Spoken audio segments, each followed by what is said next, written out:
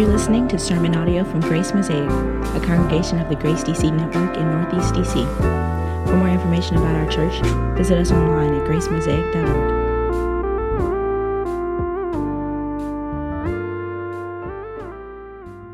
I am really looking forward to being able to bring this word to you from 1 Peter this morning. I want you to look with me at this scripture reading from 1 Peter chapter 1, verses 3 through 9. And this is God's word. Blessed be the God and Father of our Lord Jesus Christ. According to his great mercy, he has caused us to be born again to a living hope through the resurrection of Jesus Christ from the dead, to an inheritance that is imperishable, undefiled, and unfading, kept in heaven for you, who by God's power are being guarded through faith for a salvation ready to be revealed in the last time. In this you rejoice, though now for a little while, if necessary, you have been grieved by various trials, so that the tested genuineness of your faith, more precious than gold that perishes though it is tested by fire, may be found to result in praise and glory and honor at the revelation of Jesus Christ. Though you have not seen him, you love him. Though you do not now see him, you believe in him and rejoice with joy that is inexpressible and filled with glory, obtaining the outcome of your faith, the salvation of your souls. The grass withers and the flowers fall, but the word of our God stands forever. This morning, I want to offer a brief homily on the subject that is presented to us in this text from 1 Peter. And my subject is the tested genuineness of your faith. The tested genuineness of your faith. I know this community fairly well, having been here for 10 years now. I've had the opportunity to meet many of you across the network. And one of the things that I've realized is that many of you have spent lots of years of your lives in school. In school, you took lots of classes and learned many lessons and had lots of teachers. And all of this shaped your understanding of your particular professions and your life in the world. And in your educational journey, one of the important and often painful realities was that you had to go through tests. Now, me personally, I hated testing. I always got anxious when it was time for the test. But tests are designed to reveal what a student really knows. A good test should encourage the students who have a firm grip on the subject matter, and it should challenge the students who do poorly. Teachers of old referred to the Christian life as the school of faith. And for however long we've been enrolled in this school, we've taken lots of classes and learned many lessons from Christ that have shed light on our understanding of our Christian profession and our life in the world.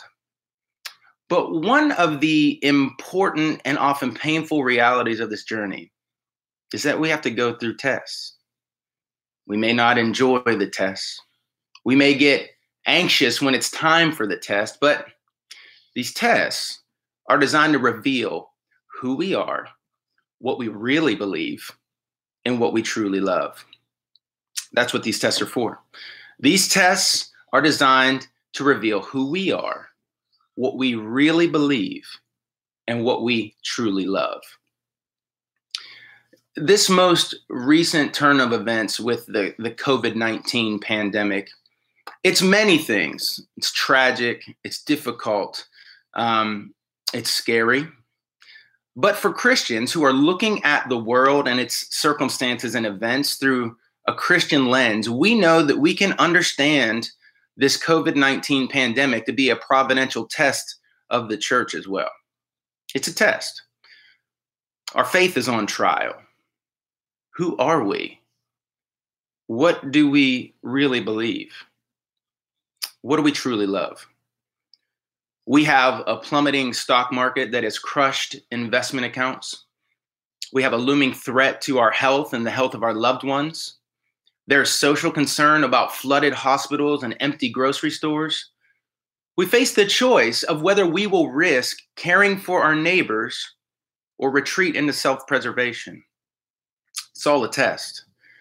And this test is revealing who we are, what we really believe, and what we truly love. And personally, it's caused me to think about my own score when it comes to the test. And it's also caused me to wonder what the class average among the members of our network churches will be.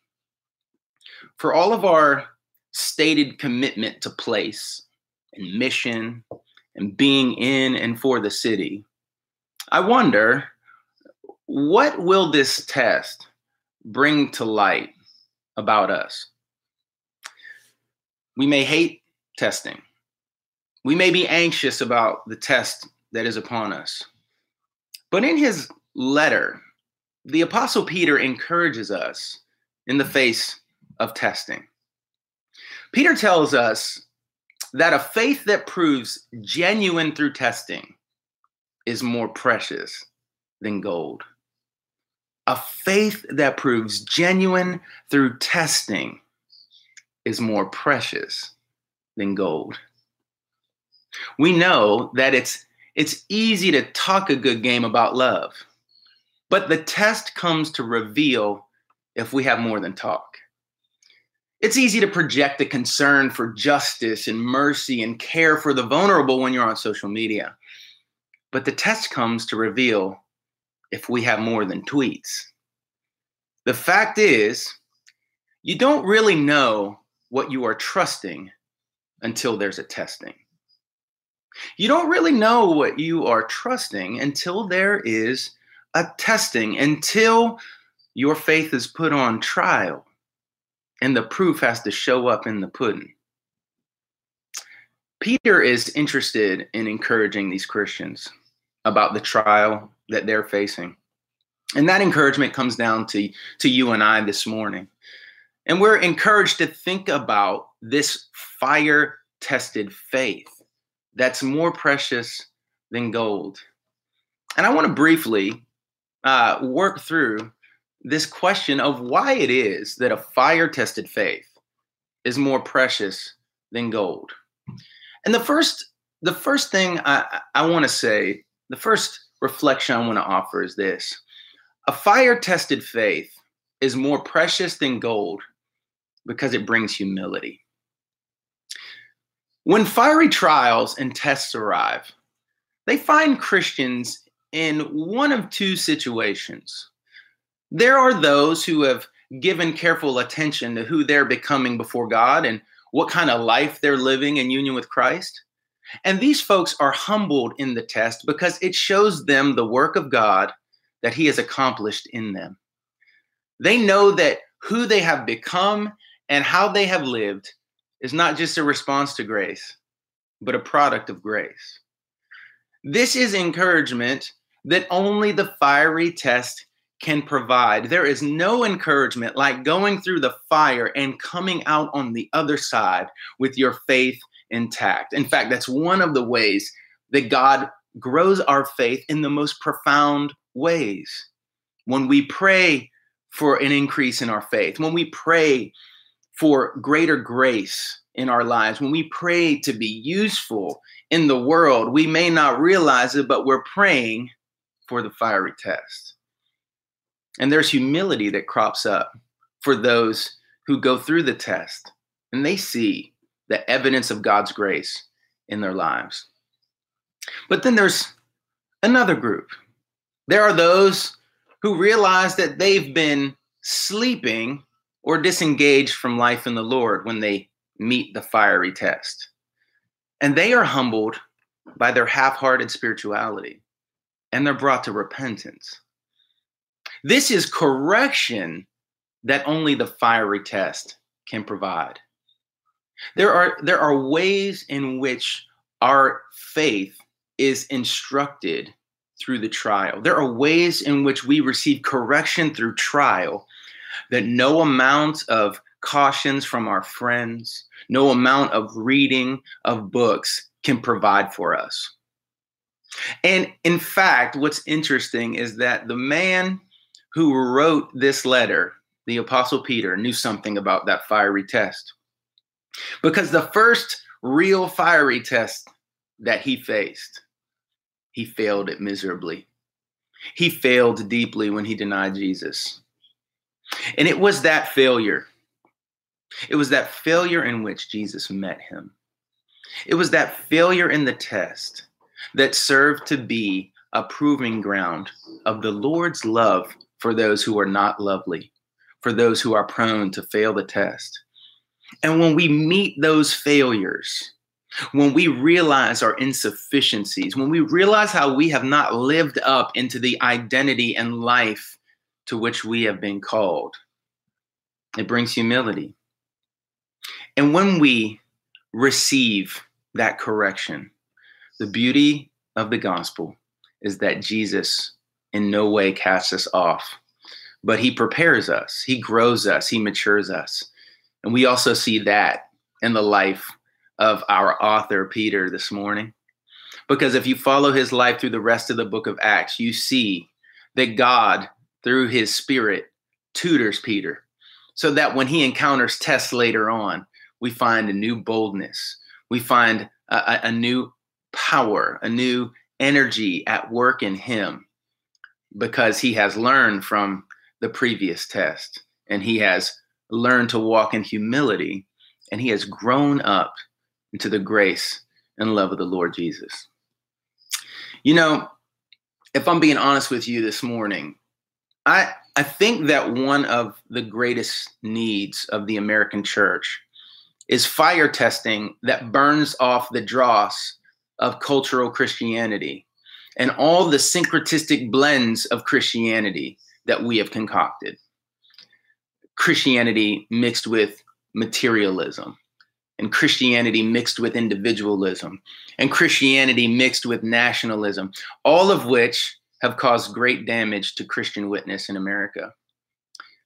This fire testing should bring us humility, and this is the very reason why it is precious. A faith that is fire tested is precious because it brings humility.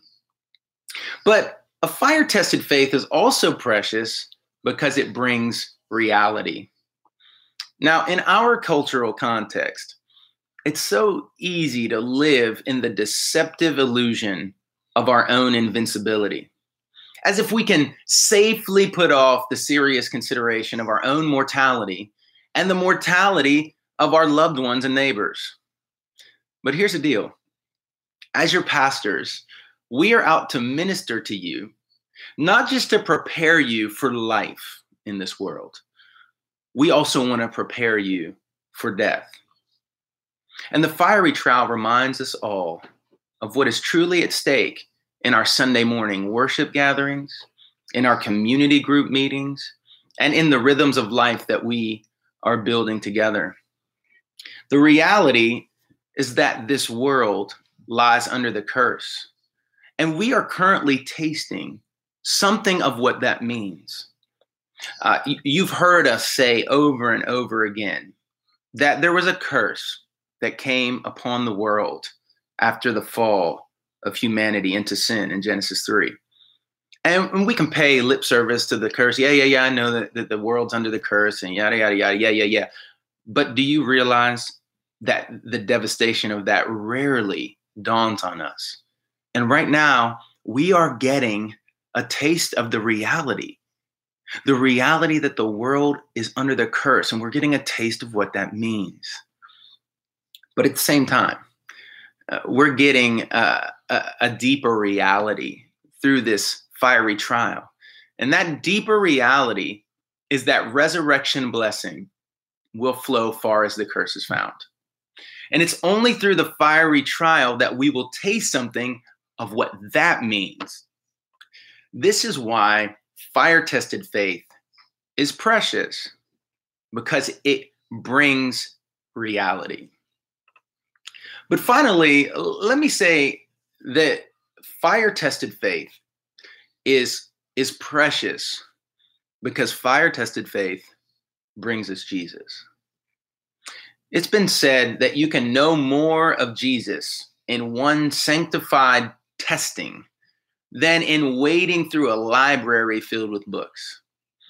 And I've heard older saints who have been through some things and who've lived some life and who have endured some tests say that you don't know that Jesus is all you need until Jesus is all you have. And countless saints in history and around the globe have testified to these truths. And they would have us know that happiness, true happiness, real joy, is not comprised of 1 part Jesus and 3 parts American dream. They would tell us that fire-tested faith is precious because it gives us Jesus. Through the test, he comes to us in all of his sufficiency and sympathy, in all his kindness and compassion, and he stands alone as the God who entered into the fire voluntarily with his people. The 3 Hebrew boys still testify that the Lord shows up in the fire with his people. And through Isaiah, the prophet, the Lord told us in advance that when you walk through the fire, you shall not be burned, and the flame shall not consume you. For I am the Lord your God, the Holy One of Israel, your Savior. You are precious in my eyes and honored, and I love you. Though the test reveals that we are needy, it also reveals Christ as a very present help in times of trouble. Though the test reveals that we are fearful, it also reveals Christ as faithful. Who are we? What do we believe? What do we love? We are the church, the Lord's beloved people, his missionary society. And we believe that we have been born again, as Peter said, to a living hope through the person and work of Christ. And what we love is the Lord our God. And we love him with all our heart, mind, soul, and strength. And we love our neighbors as ourselves. This is our Christian profession. This is our identity. And it is these truths that the Lord is determined through this fiery trial to work into our souls, to work into our rhythms, to work into our community, to work into our way of life, to work into our hearts. This is who we are. And may the fiery test reveal these truths to be growing in our own hearts and in our own convictions. Let us persevere in these uncertain times so that our fire-tested faith may be found to result in praise and glory and honor at the revelation of Jesus Christ. Amen. Let's pray.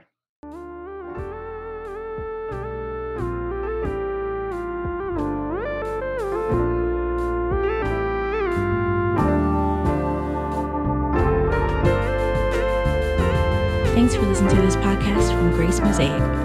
For more information about our church, visit us online at gracemosaic.org.